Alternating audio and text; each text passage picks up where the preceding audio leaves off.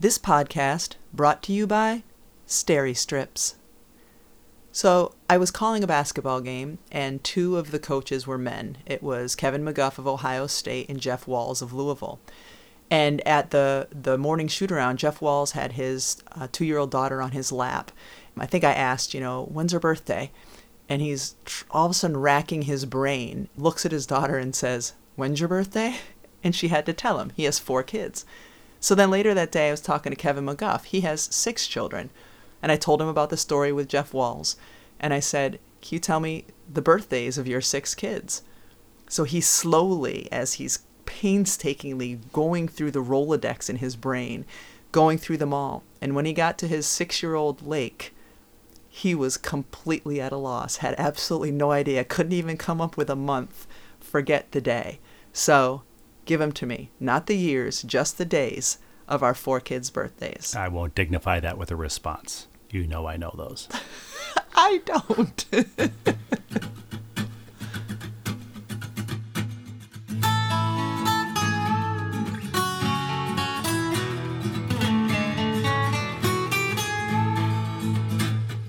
Saying says no pain, no gain, and we found that to be fact. The road might twist and turn a bit, but we all arrive intact. Mr. Mom and Mrs. Dad having each other's back. Day by day just to keep it sane. Who's the ball and who's the chain? It's hard to tell right here on Happiness Lane. Rebecca Lobo, welcome to Your Own Basement. This week, there's a ceremony to honor you at Gampel Pavilion, home of the Yukon Huskies, where your Hall of Fame banner will be hoisted to the rafters of Gampel Pavilion. Did I already say Gampel Pavilion? You have. I was hoping you were going to say that we're going to get a replica one that we're going to hoist to the ceiling in our foyer, because I think that would look really good there. I'm excited about this. It's going to be fun, especially now that they've replaced the roof at Gampel Pavilion. That thing was looking awful the past 5 or 10 years, falling apart. It's been replaced, and now they're adding the final, not final, but an accessory that will make it look even nicer. Is it foyer or foyer? Foyer. I don't know. In our house, it's a foyer. In our house, it's a foyer. I think the roof was buckling under the weight of the many banners. Oh, of course it was. From the roof. It was struggling to hold all those up. But only 2 Hall of Fame banners so far: Jim Calhoun and Gino Auriemma. Yours will be the 3rd of many to come. Yeah, without question. There's going to be a lot of female basketball players in the Hall of Fame from UConn in a short amount of time. But let's go back to our foyer.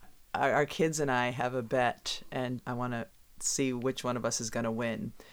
There's a new piece of furniture in our dining room, and I'm just wondering if you've noticed it yet.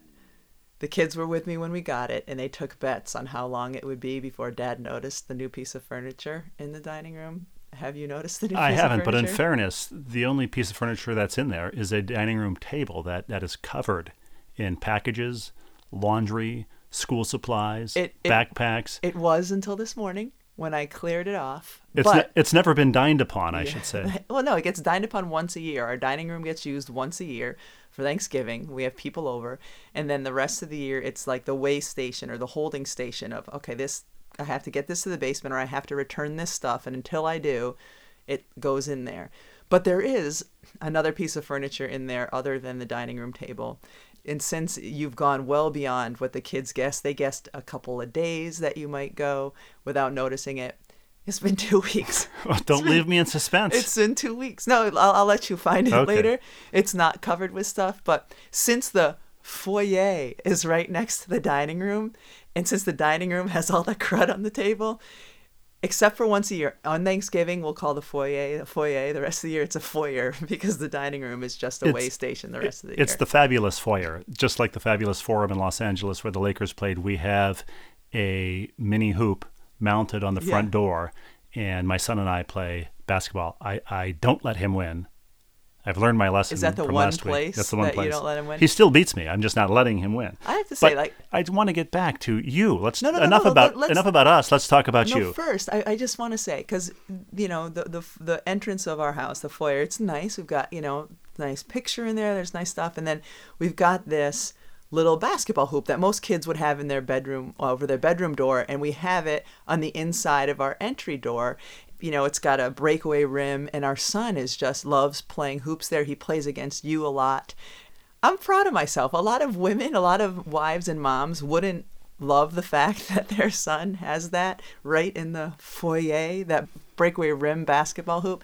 I love that it's there. I love that he's doing trick shots from, going up the stairs and trying to make shots, and that our kids are destroying the door because every time they dunk on that hoop, it takes some paint off the front door. Because, of course, that's what it should be for those guys, course. Right? He tries to recreate various Dude Perfect videos in the foyer with trick shots, but it's a long winter here, and he can't play hoops in the driveway in January, so it used to be on his bedroom door, and we said, why not bring it into the foyer? We didn't say that. You said that, but I am completely in favor of it. Well, if you're playing a drinking game at home, that's, I think, 10 mentions of foyer. Now, back to Gampel Pavilion. This banner is being raised in your honor. You've had your number hung on the wall there as well. And my only regret, it's a great honor. We're full of pride. But why is it that only in sports do you get this sort of ceremony where your work clothes are venerated, hoisted into the rafters, and retired? I would like to see that in other professions. I would like to see Bob make his 10,000th oil change and have his jumpsuit hoisted to the ceiling at Jiffy Lube, for instance. Why, if you're a certified public accountant and the best there ever was, is your blazer not framed and hung on the wall of an accounting hall of fame? Well, for Bob at Jiffy Lube, you couldn't just do it on his 10,000th. You'd have to wait for him to retire, or else he would no longer have his jumpsuit to wear to work every day. But I do like that idea. I do like the notion of... Why can't Bob get a new jumpsuit after every game? Why can't Bob swap jumpsuits with the guy from down the road at the other oil change place after a particularly good oil change? Like a soccer jersey? Absolutely. Oh, yeah. Why not have, the alternate color jersey or the alternate color Sunday jumpsuit? Alternate, absolutely. Yeah, on Sundays you wear the different. Well, hopefully Bob's home has a day off on Sunday, but I'm starting to buy this idea. I want to like extend these traditions, and it would only apply to the very best of the very best, who get their jumpsuit retired, who get their clip-on tie retired, who get their bib overalls retired, whatever it is they wear for their profession. Wait. Apply the same standards. Who wears a clip-on tie beyond elementary school? Well, I was talking about clip-on tie. Clip-on tie for their profession. If I were in a profession that required me to dress like an adult, I would be wearing a clip-on tie. They should be. Well, our son a couple years ago got a tie. It was new to me. I don't know if it was new to you. It wasn't a clip-on, but it went over his head, and then there was like a zipper part of it. You pulled the back part of the tie, and it zipped up. They should make those for adults. Why not? I'm wearing clip-on pants right now. Well, you wear those, or you used to back in the day, the snap-away pants, your warm-up pants for basketball. Do they still even make tearaways? I hope so. If not, I'm going to get some. The problem is you have to snap them to get them back on. Yeah, that's a lot of effort for you. I think like any other Hall of Fame, an accounting Hall of Fame, a car sales Hall of Fame, and some of these professions have them, I know, but to really be authentic, they should be voted on by a panel of sports writers. And, well, but this would be my question. Would it be a panel of sports writers like in the Baseball Hall of Fame where you know who they are? Or would it be a panel of sports writers like in the Basketball Hall of Fame where it's a super secret club nobody knows? We don't even know if they're sports writers. We don't know if they're real people. We don't know what they are in the Basketball Hall of Fame. They could be auto mechanics and accountants, which would be a irony, and I think appropriate. That would be perfectly appropriate. And then for the Sports Writer Hall of Fame, of course, it would be plumbers who would vote on that, because in gratitude for all the people who've read their sports writing while of course, keeping the plumbers employed. I was wondering where you're going with that. And then the very finest of my profession, we could have our sweatpants hoisted to the rafters. What exactly would it be? Like, what is the sports writer outfit or the sports writer uniform? There's any number of possibilities, but I would nominate Oscar Madison, the great sports writer from The Odd Couple, his plaid blazer as kind of an icon of sports writing couture. Can I say couture and foyer in the same podcast? I think you should say those in the same podcast. Yeah, I'm trying to think of back to my days of playing. I mean, it kind of ran the gamut of whatever costume different sports writers. Well, I'm not sure. I'm not sure they wear costumes. Oh, in my locker rooms they did. Really, occasionally he'd be interviewed by somebody wearing a rubber Dracula mask. Well, it could have been closer to a costume than an outfit. You're supposed to say, actually, that wasn't a mask I discovered when I tried to pull it off Scooby-Doo style. Well, that just makes me think the word outfit makes me think I remember early on when we were married and you came downstairs one day and were dressed and you looked nice. You were matching in some way, just meaning, that your shirt matched your pants. And I said to you, wow, that's a nice outfit. And your response was, I'm wearing an outfit. And then you went and changed. What's wrong with the word outfit? That just means that your clothes are coordinating with one another. Yeah, it sounds calculated and vaguely Garanimalistic, if I may. What, the idea of an outfit? Yes. Well, I'm fascinated by your wardrobe in a lot of ways because you don't buy your own clothes. And I most of the clothes that you have now, not only did I buy them, and it's not has nothing to do with you purchasing them. It's you just don't like going shopping for clothes. Once a year, late August, before we go back to school, you take me to a store and have me try things on. You try pants on, and I say, come here, and I pull them up and down and see if they have a room in the waist to grow. And then the clerk looks at you and says, do you want me to bag these up, or will he wear them out of the store? And then I look at you to hear what the answer is. And then we buy a box of pencils. What's so funny about that to me, it's not that far off the truth, including... You told me this, and I couldn't believe it at the time. Now I completely believe it because I know you better than I did then. But when you got your job, you got the job from Sports Illustrated right out of college. So you went to Marquette, graduated, moved to New York City. And New York can be overwhelming for anyone. But you were a grown man with a college degree, with a job in New York. And the only time you got new clothes was when your mother mailed you the new clothes she purchased. She purchased the clothes in Minnesota and mailed them to you. This is correct, right? Well, this is the only time that you got new clothes. In fairness, the job that I got at Sports Illustrated was a 3-month fact-checking job the summer after I graduated. So my parents didn't ship my actual clothes to New York. I had a suit that I wore to graduation, that I got for graduation, and I wore that on my first day in June at Sports Illustrated, that was your costume laughed for the day. At, yes, because who is the buffoon in a suit? Said everybody else wearing a Hawaiian shirt and jorts. So I didn't have any clothes, period, in New York. So my mom did have to send me some clothes, yes. And when was the other time that you got laughed at by your coworkers when they were going out for lunch or sending out for lunch one day? It's too numerous times to detail, but on Sunday nights you would work all night or half the night till 2 or 3 in the morning, closing the magazine. And somebody would always go out to the A&K Deli at 50th and 7th to get sandwiches to bring back to the people working late. And one of my co-workers in the bullpen at the Time and Life building in New York was going around taking sandwich orders and said to me, peeked into my cubicle and said, would you like a sandwich from A&K? And I said, sure. Could you get me bologna and American cheese on white bread with mayonnaise? And people howled at that. That was the funniest thing they'd ever heard. And that was the sandwich I'd been eating since kindergarten and my school lunch. So because they were grown adults going to a New York deli where there's all kinds of options, and you wanted did you want the bologna in the cheese? Did you want the cheese still have the wrapper on Kraft it? Single. Yeah. A circle, a square of Kraft Single. These are geometric shapes in primary colors. That's how much of a grown adult I was.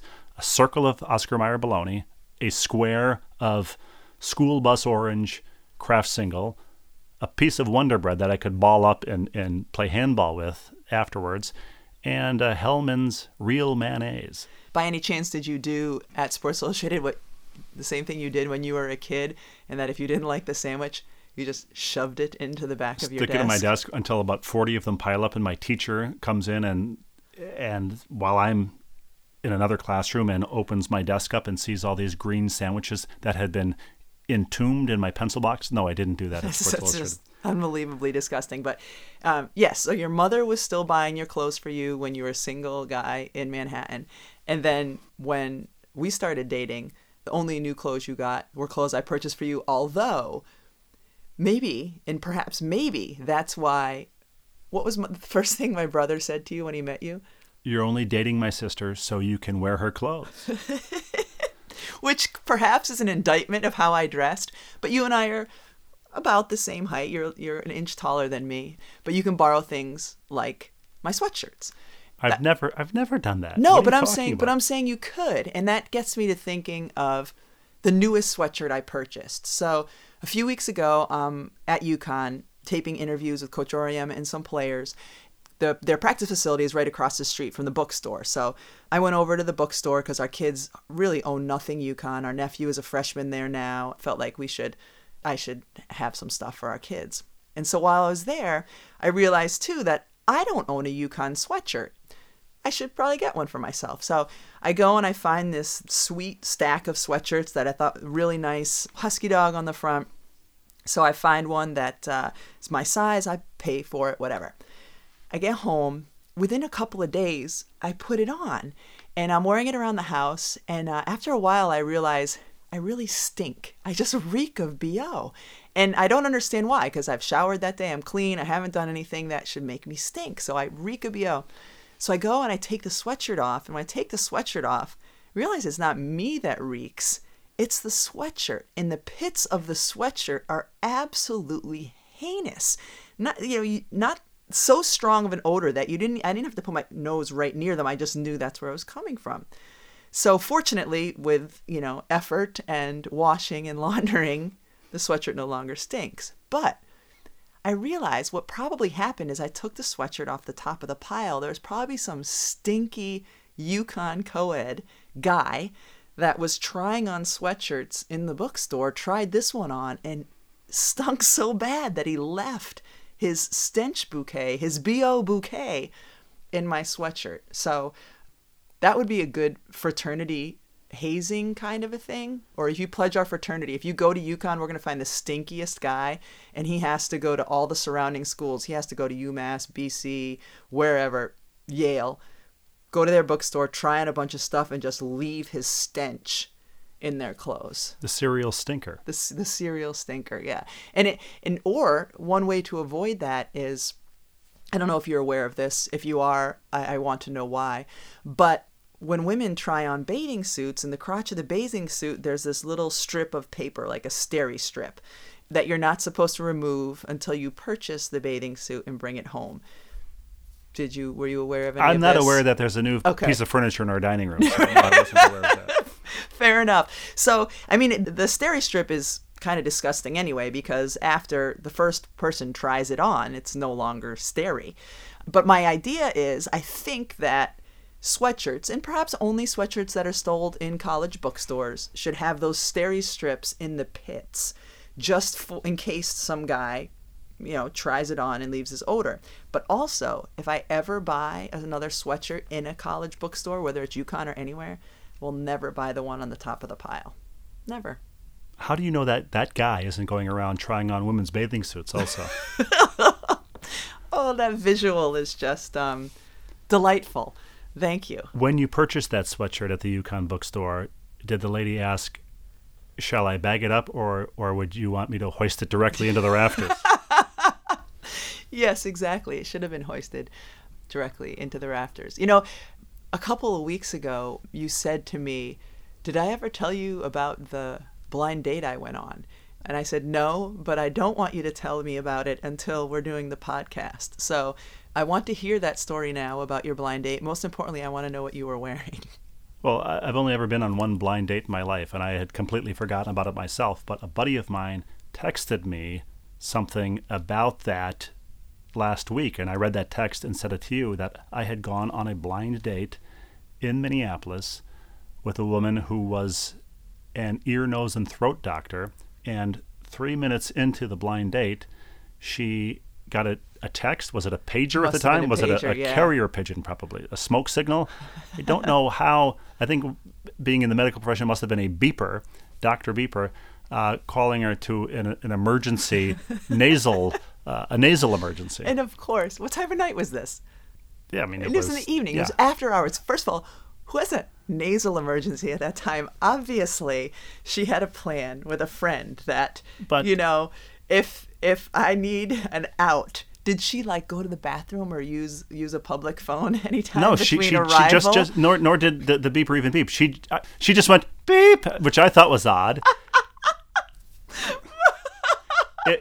If only you had thought of that. She just picked up a block of cheese, said beep. The beeper hadn't even been invented yet. I've got an ear, nose, and throat emergency. What is an ear, nose, and throat emergency? At least say it's an ear, nose, or throat emergency, because the likelihood of all three of those happening at once. She just started. I induced one. Perhaps it was the clothes that my mother had just picked out for me. Perhaps they still had the tags on them, or a note inside the pocket that said, "I love you, son, mommy." Well, anyway, she ran to grab her a case of Q-tips and attend to an ear emergency that was happening elsewhere. Well, the rafters are pretty much the only place that we have room to store laundry anymore, because laundry is a constant process in our house with 4 kids who wear at least 2 outfits a day because they're coming home in their school clothes, changing for basketball practice this time of year, or whatever the practice is, whatever time of year. So we either have dirty laundry, or we have clean laundry that's been folded, or clean laundry that's in piles sitting on top of dressers. By the time it gets into the dressers, it's time to do the laundry all over again. It's a never-ending process in our house. The dressers are empty. They're empty display stands that we put our folded clothes on top of. Well, you don't generally even know which drawer to put the kids' clothes in. So it goes on top of the dresser. Eventually, sometimes it gets in there, sometimes it doesn't. But it got me thinking, too, to when, early on in our relationship, I remember the first time I saw your room, and it was an apartment in New York City, and you had clothes all over the floor of your bedroom. Sometimes they were folded, sometimes they were not folded, but the clothes were everywhere. And I remember saying to you at the time, how do you know which clothes are clean and which ones are dirty? And your response was, I was a moron, I smell them. So were any of them clean? How exactly did your system work before we got married? No, none of them were clean. They were all dirty. Some were dirtier than others. The ones that were less dirty were the ones that were clean. The ones that were less dirty were the ones that were clean. That makes me think of, when we first got married, one of the things that you would do that would frustrate me is whenever you were done eating cereal or having a sandwich or whatever, you would take your dirty dish and bring it over and put it on the counter. But you would never put it in the dishwasher. You would just leave it sitting on the counter. And I remember when I asked you about this, I said, why? It's not much more effort to put it in the dishwasher than it is to put them on the counter. I said, why do you leave them on the counter? And your answer to me was, because I don't know if the dishes in the dishwasher are clean or dirty. And I remember telling my mother this story, and she just looked at me and she said, well, why doesn't he just smell them? So knowing that was your theory, you are now much better. You'll put the clothes in or not the clothes, but the dishes in the dishwasher. The real reason, and a better answer would have been, because I can't pack well. You pack the car if we're going somewhere, and the spatial relations between the bowl, does it go up here, does it go down there, does it have to be in the top rack? There are some rules about what goes in the bottom rack, what goes in the top rack. Some things can't be dishwashed. I'm just doing it as a courtesy to you. You're leaving the silverware. There's only one place for the silverware to go. You're even leaving that out as a courtesy to me. Your spatial relations are terrible. If, say you and I are, for example, moving a piece of furniture from one room to another, to me, it's obvious the only way this is going to fit in, this couch is going to fit through this space, is if we turn it this way. It's the only way it'll work. You would go through every other possible way to get it through that's not going to work before your brain would get you to the way that is going to work. If we need to pack things into the car, you like that. It's fascinating to me because obviously your brain is so much on the verbal side that the math part of it, which is where spatial relations go is just completely repressed. The first thing I do when moving a piece of furniture from one room to another is say, when did we get this piece of furniture? How long have we had this couch? And we were talking about the laundry and our kids wearing 2 different outfits a day. And part of the reason that is because they go to a school where they have to wear a school uniform. I love that. I love that every day, especially our oldest is in 8th grade. There's not any drama about, trying to figure out what she's going to wear. The only drama is trying to find a clean uniform skirt or a clean uniform shirt or that sort of thing. But I didn't wear a uniform as a kid. You did. I absolutely love it. I wear a uniform as an adult. I wear the same thing pretty much every day. But as a kid, even as a kid wearing a uniform, there were all kinds of fine gradations to distinguish yourself. I mean, kids put so much thought and invested so much status in what sneakers they were wearing. These 3-striped Adidas, those 4-striped Sears winners, even the navy blue pants and the light blue shirt. What kind of fabric those pants were made out of. Some kids wore long sleeve terry cloth, button down Oxford blue shirts. We always wore these sort of light blue Ferdinand Marcos bowling shirts. And so there were a million different things you could invest in even while wearing your uniform. So people think that kids who wear uniforms to school, everybody's the same. There is no uniformity to the uniform. The Ferdinand Marcos bowling shirts makes me think of what were those kind of shirts that were popular for a while and you had quite a few of them. I think I purchased them for you. I think they were Ferdinand Marcos bowling shirts. We should say that my mother has passed away, and so she no longer does buy my clothes. Yes. She would be. Well, that's why when I met you, you hadn't had new clothes for a lot of years because your mother was no longer purchasing them for you. I had been going naked for several years before we met. That was your sports writer costume in the locker room. Hard to believe that ENT had suddenly leave. Looking across the table at that. Oh, in the bar, the maitre d' looking for the steri strip for the chair. Yes, It was all a disaster. Well, speaking of school, do the kids have any school projects coming up? My fingers are crossed that they do. Well, our son just came home. His first book report was it was a pizza project where you had a piece of cardboard cut into 6 slices. Each slice was a different part of the book report. And this was eye-opening to me with our first kid because when I was a kid, both of my parents were teachers. And a big book report when we were kids was to do a diorama. You get the shoebox and then, you'd have to fill it with whatever. My mother never did a big part of my project. She would, she never did any part of my project. She, as a teacher, she said, "You're the kid. I've been through 4th grade already. This is your project. This is what you need to do." And I think most of the kids in my class, it was that way. You did your own projects. I'm not talking about homework, but projects. So May I just tell you that about 4th grade, I did a book report about a boxing book, and I took a piece of plywood paneling, hammered 4 nails through it, tied string around the 4 nails to make a boxing ring, brought it to the school. That was my project. Brought it home, left it in the basement. A couple days later, in the dark, going into the basement, I stepped on it in bare feet, and the rusty nail had to get a tetanus shot and bled out all over the basement floor. Only you. That's a really creative project, but only you would then step on it. That's unbelievable. Well, only an irresponsible parent would leave it exposed nails in the dark basement floor. I doubt your parents were even down there. That's not their fault. That's completely on you. That's true. They didn't go down there. But our kids, so when our oldest was in, kindergarten, 1st grade, the first big project was a leprechaun trap. Come March, come St. Patty's Day, was to build a leprechaun trap. Now all 4 of our kids have done that because they have the same amazing 1st grade teacher. But I remember you would go, they would have parent-teacher conferences soon after the leprechaun trap, and going in and just being blown away by what these 1st graders were able to put together. Like our kid would get an empty cereal box or an empty oatmeal cylindrical thing and, put paper on it, color it, put Lucky Charms in it, whatever, and do a pretty great, leprechaun trap for a 1st grader.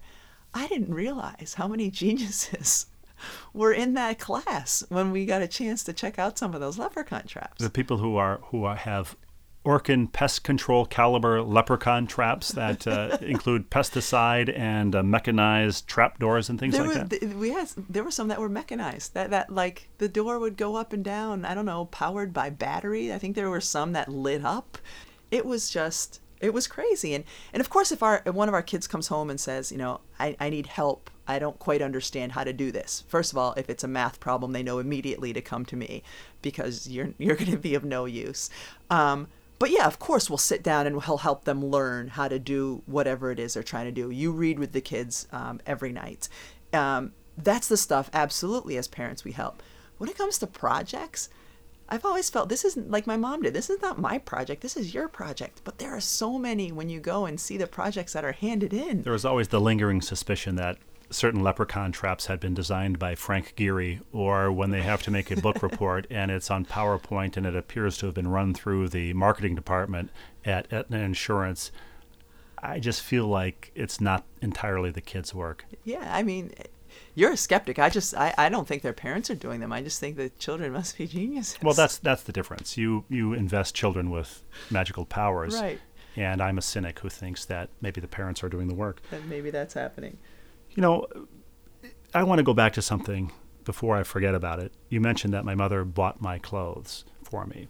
And I'm recalling now, bought clothes for you. You probably don't remember what this was. You certainly never wore them. But it's hard enough for you to buy clothes off the rack. You can't do it. But I once bought you out of the Sky Mall. Do you know where I'm going with this? I know exactly where you're going with this because hopefully this is the only thing you ever bought for me out of Sky Mall. Was the Sky Mall like 1-800-Flowers?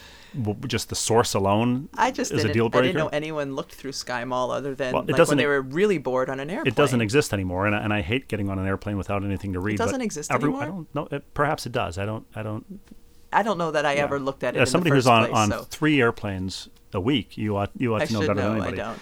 But I bought you a pair of women's 6'4" footy pajamas out of the Sky Mall catalog. Not easy to find. Not easy. So difficult to find. They were in the Sky Mall catalog. I'm saying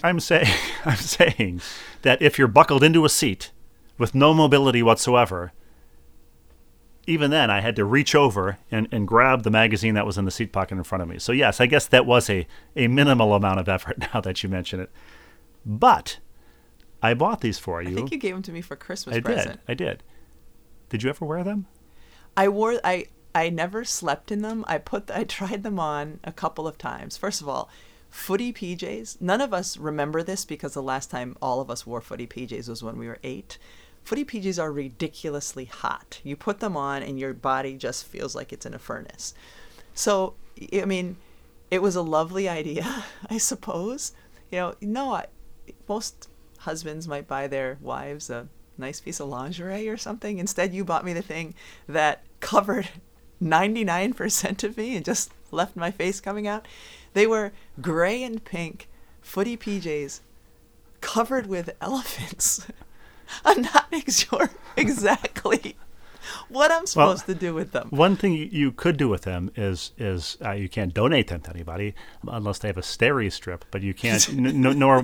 But you could at least put them somewhere so I don't walk into a dark closet and see them on the floor. It looks always terrifying, like it's some kind of Bigfoot roadkill on the floor. It looks like the okay, so just pause for a second. A bearskin rug is like a Sasquatch rug, a furry 6'4" pelt. So do you on the closet floor. Think it would be less or more intimidating if that roadkill was actually on a moving 6'4" person? And you can't. They're so massive and thick. It's not like I can put it. They would take up an entire drawer. They take up an entire drawer. They have to be laundered like a quilted bedspread or something. You'd have to find the extra capacity washer for them. I mean, they're ridiculous. And I know you bought them as a joke, and it was funny, and I appreciated it. But it's not the joke that's going to keep going. I put them on. I wore them. They were too hot. I haven't tossed them because, they're too ridiculous. I would like to see your pink elephant footy PJs hoisted to the rafters at Campbell or possibly in our foyer. Yes, I would like to see that too. Outfits are not just what you wear. I remember when we've talked about how you can grow a beard in 5 minutes. The Play-Doh fuzzy pumper, is that what it's called? Sure. I remember a time where I told you, it would look really good if you trimmed your beard into a goatee. And I think I don't have a beard. No, but at the time you had growth. And I said, why don't you trim the fuzz on your face into a goatee? It'd look good. And you said, I don't want to have a face outfit. No, I'm not a goatee. You're opposed to, on you, clothes outfits, face outfits. And fortunately, you've learned how to shave your own head, because for a while I was doing that too. But now you just, the little bit of hair that you have, you bring down to the bald beauty that it is. Well, I am happily bald. This baldness is the best haircut I've ever had. So, and it's the lowest maintenance, needless to say. So I'm proudly bald. My favorite bald guy story. 2003, I think it was. You and I were at the NBA All-Star Game in Atlanta. There was a post-game reception on the Saturday night, post-dunk contest, all that stuff, reception, hosted by NBA Commissioner David Stern. I was your plus one. We were in a room with about 100 people in it. At one point, former president then, Bill Clinton, walked into the room with his running mate, Rush Hour actor, comedian Chris Tucker, just hanging out. Because, of course, those two would be hanging out together. Yes. And everybody just avoided him. First of all, the room came to a complete halt, complete silence, as everyone's whispering, there's Chris Tucker and President Clinton, but nobody going over to talk to him. Right, and I said to you, Rebecca, you've flown on Air Force One with him. You jogged with him at the White House. He came to a Liberty game. He sang happy birthday to you at a rally in Connecticut, which is a story for another time. Go over and say hello. And before you could do that, he walked across the room and said, hey, Rebecca, how's it going? Good to see you. And we talked, and he said to me, oh, you two are engaged. If I could give you just one piece of advice, have as many kids as you can. They'll take care of you in your old age. And I thought, this is amazing. I'm getting marital advice from Bill Clinton. And so he was in the middle of the two of us, and there was a photographer crept into our view, and I glommed into the picture. The photographer took the picture. He looked. There was something wrong with the composition of the photo, and then he pointed at me and said, could you just step out of the frame? So I did. And then he took a picture of you and President Clinton, and the Secret Service guy put his arm around me and said, don't worry, everybody always asks me to step out of the picture too. And so I've become very used to stepping out of the picture or taking a picture with somebody else's camera. And so we were waiting in line, you and I don't know if you remember this, at O'Hare in McDonald's. I remember this, yep. And a guy came up to us, an older gentleman, with his phone and said, could I get a picture? And I said, sure. And you show me, where the camera button is. And he said, oh, no, I want you in the picture too, Andre Agassi. And he looked at me like I was trying, to play off my celebrity as Andre Agassi. So he took a picture of Rebecca Lobo and Andre Agassi at McDonald's at O'Hare. And I once asked the wrestler Triple H, if I were a wrestler, what would my ring name be? Every wrestler, and he, without pausing, without hesitating, he said, you're bald, skinny, a writer. We'd put a little blue cap on you and call you the ballpoint pen. You could go around staining people. So, baldness has its advantages. That would have been your costume in the locker room. There you go, the ballpoint pen, a Bic Cristal, as we all know it's called. And I also, thinking of this now, when you went into the Hall of Fame in September, you made your speech, great speech. A week later, at home, you were looking at it to print it out, to put in a file, and I saw the printed version of your speech, which contained stage directions for the television production. Yes, so they wanted a copy of my speech, and I said, I don't really deliver speeches that way. I don't write them out for verbatim, but I understood that for TV purposes, they needed to know who I was going to be talking about next so that they could get ready and put those people on camera. So what I sent them was, kind of an outline of these are the things I'm going to be talking about, and then the people I was going to be talking about in case they wanted to put them on camera. And so the stage direction for me, when you mentioned me, was parenthetically, Steve Rushin, parentheses, bald guy with my kids. And you know what actually is the best part of that? Is they encouraged and basically made everyone put their speeches in a teleprompter. So these notes that I sent them kind of my bullet points with these stage directions were also in the prompter. So I remember looking up right before I was going to talk about you, and they had that in the prompter, bald guy next to my kids, as if I needed to have that in my speech so that I would remember who exactly you were. Well, the best part of it is the my kids, not even bald guy next to our kids. Well, because they were going to be reading it, so they needed to know. I mean, it wasn't my children with the director, it was my kids. So yeah, but it makes me think too, I'm glad I didn't know you before you were bald, because I've seen pictures, and it's an interesting process that a guy goes through when he's losing his hair, because, you know, it's just never a good look. You know, like, I think guys with hair look good. I think guys who are bald look good. Give me a break. No, the in-between. Okay, well, the in-between. What would you like that guy to do? I mean, wear a knit cap like The Edge for the rest of his life? And I mean, okay, whatever. Just cut it all short. Okay, well, then it's still a bad look according to you. Get a toupee that looks like a hot hat of hair and a chin strap, and you're golden. Okay, you and I will agree that a toupee is never a good look. Well, are you kidding? Of course not. I mean, I think that's who's disputing that? No man should ever wear a toupee. Just shave it down bald. Because even if you've got like the hookiest of heads, if the shape of your head is horrible, you're still going to look better bald than you would if you had a toupee on. But that makes me think quickly of wigs. And my mother, because she had breast cancer and had chemotherapy, lost her hair, and as a result, she had a wig.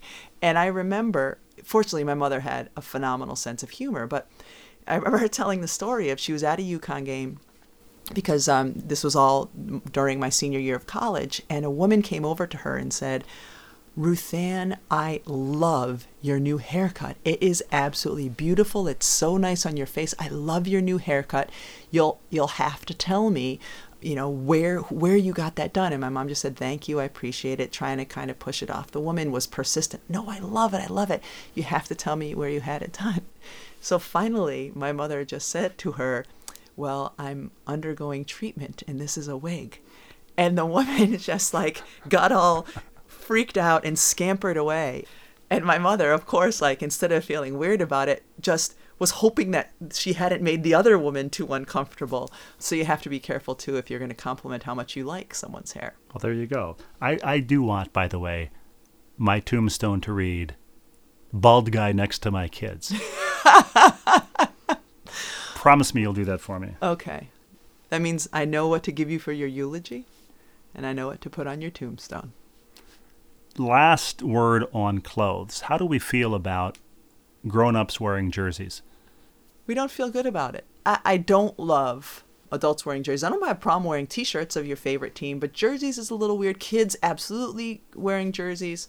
Middle-aged men in mesh is not your thing? Middle-aged men in mesh? Not in the context of jerseys. No. In what context exactly? In every other context, it's good. I don't think they make jerseys out of mesh anymore. But yeah, unless you're actually competing in the sport, don't wear the jersey. Like a mesh high school football half shirt? That's not your thing on a Will Ferrell style?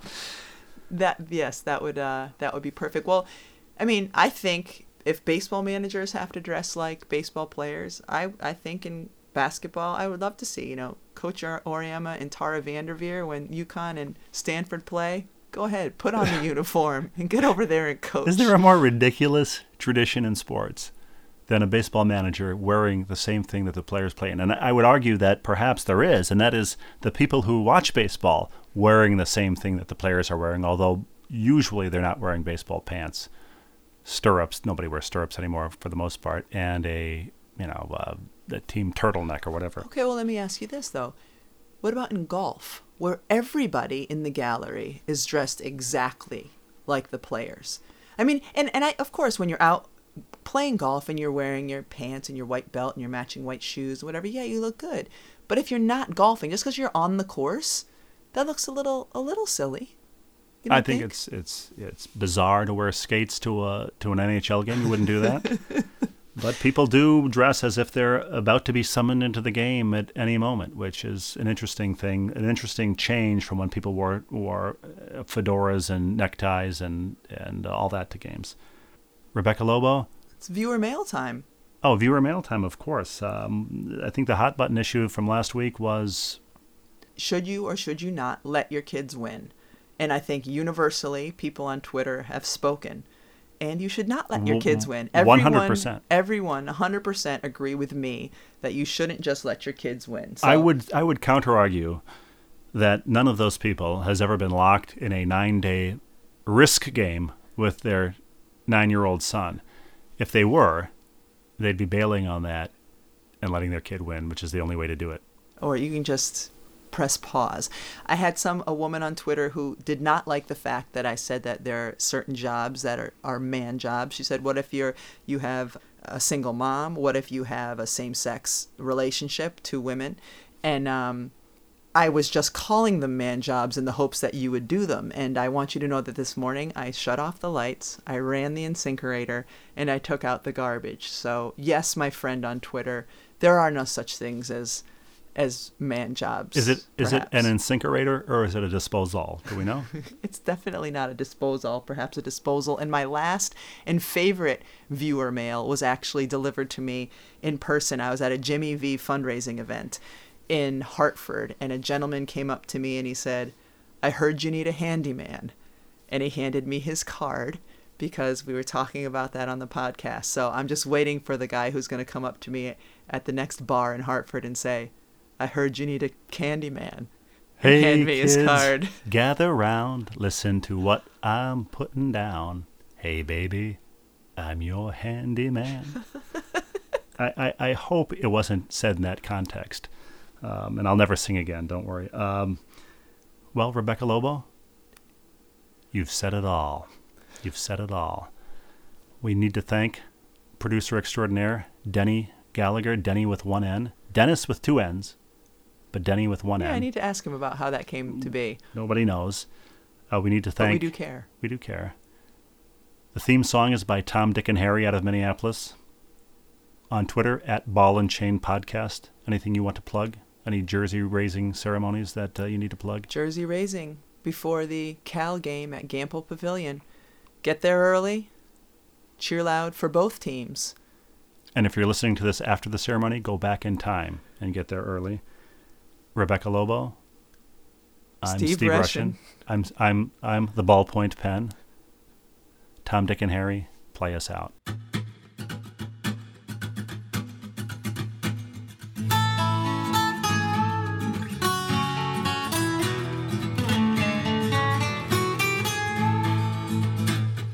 Saying says no pain, no gain, and we found that to be fact. The road might twist and turn a bit, but we all arrive intact. Mr. and Mom and Mrs. Dad having each other's back. Day by day just to keep it sane. Who's the ball and who's the chain? It's hard to tell right here on Happiness Lane. 6 of us and the family pet live in this cuckoo nest. Daily grind puts our sanity to a daily test. Androgynous, ambiguous, what we give for a little rest. Day by day just to keep it sane. Who's the ball and who's the chain? It's hard to tell right here on Happiness Lane. It's hard to tell right here on Happiness Lane. It's hard to tell right here on Happiness Lane.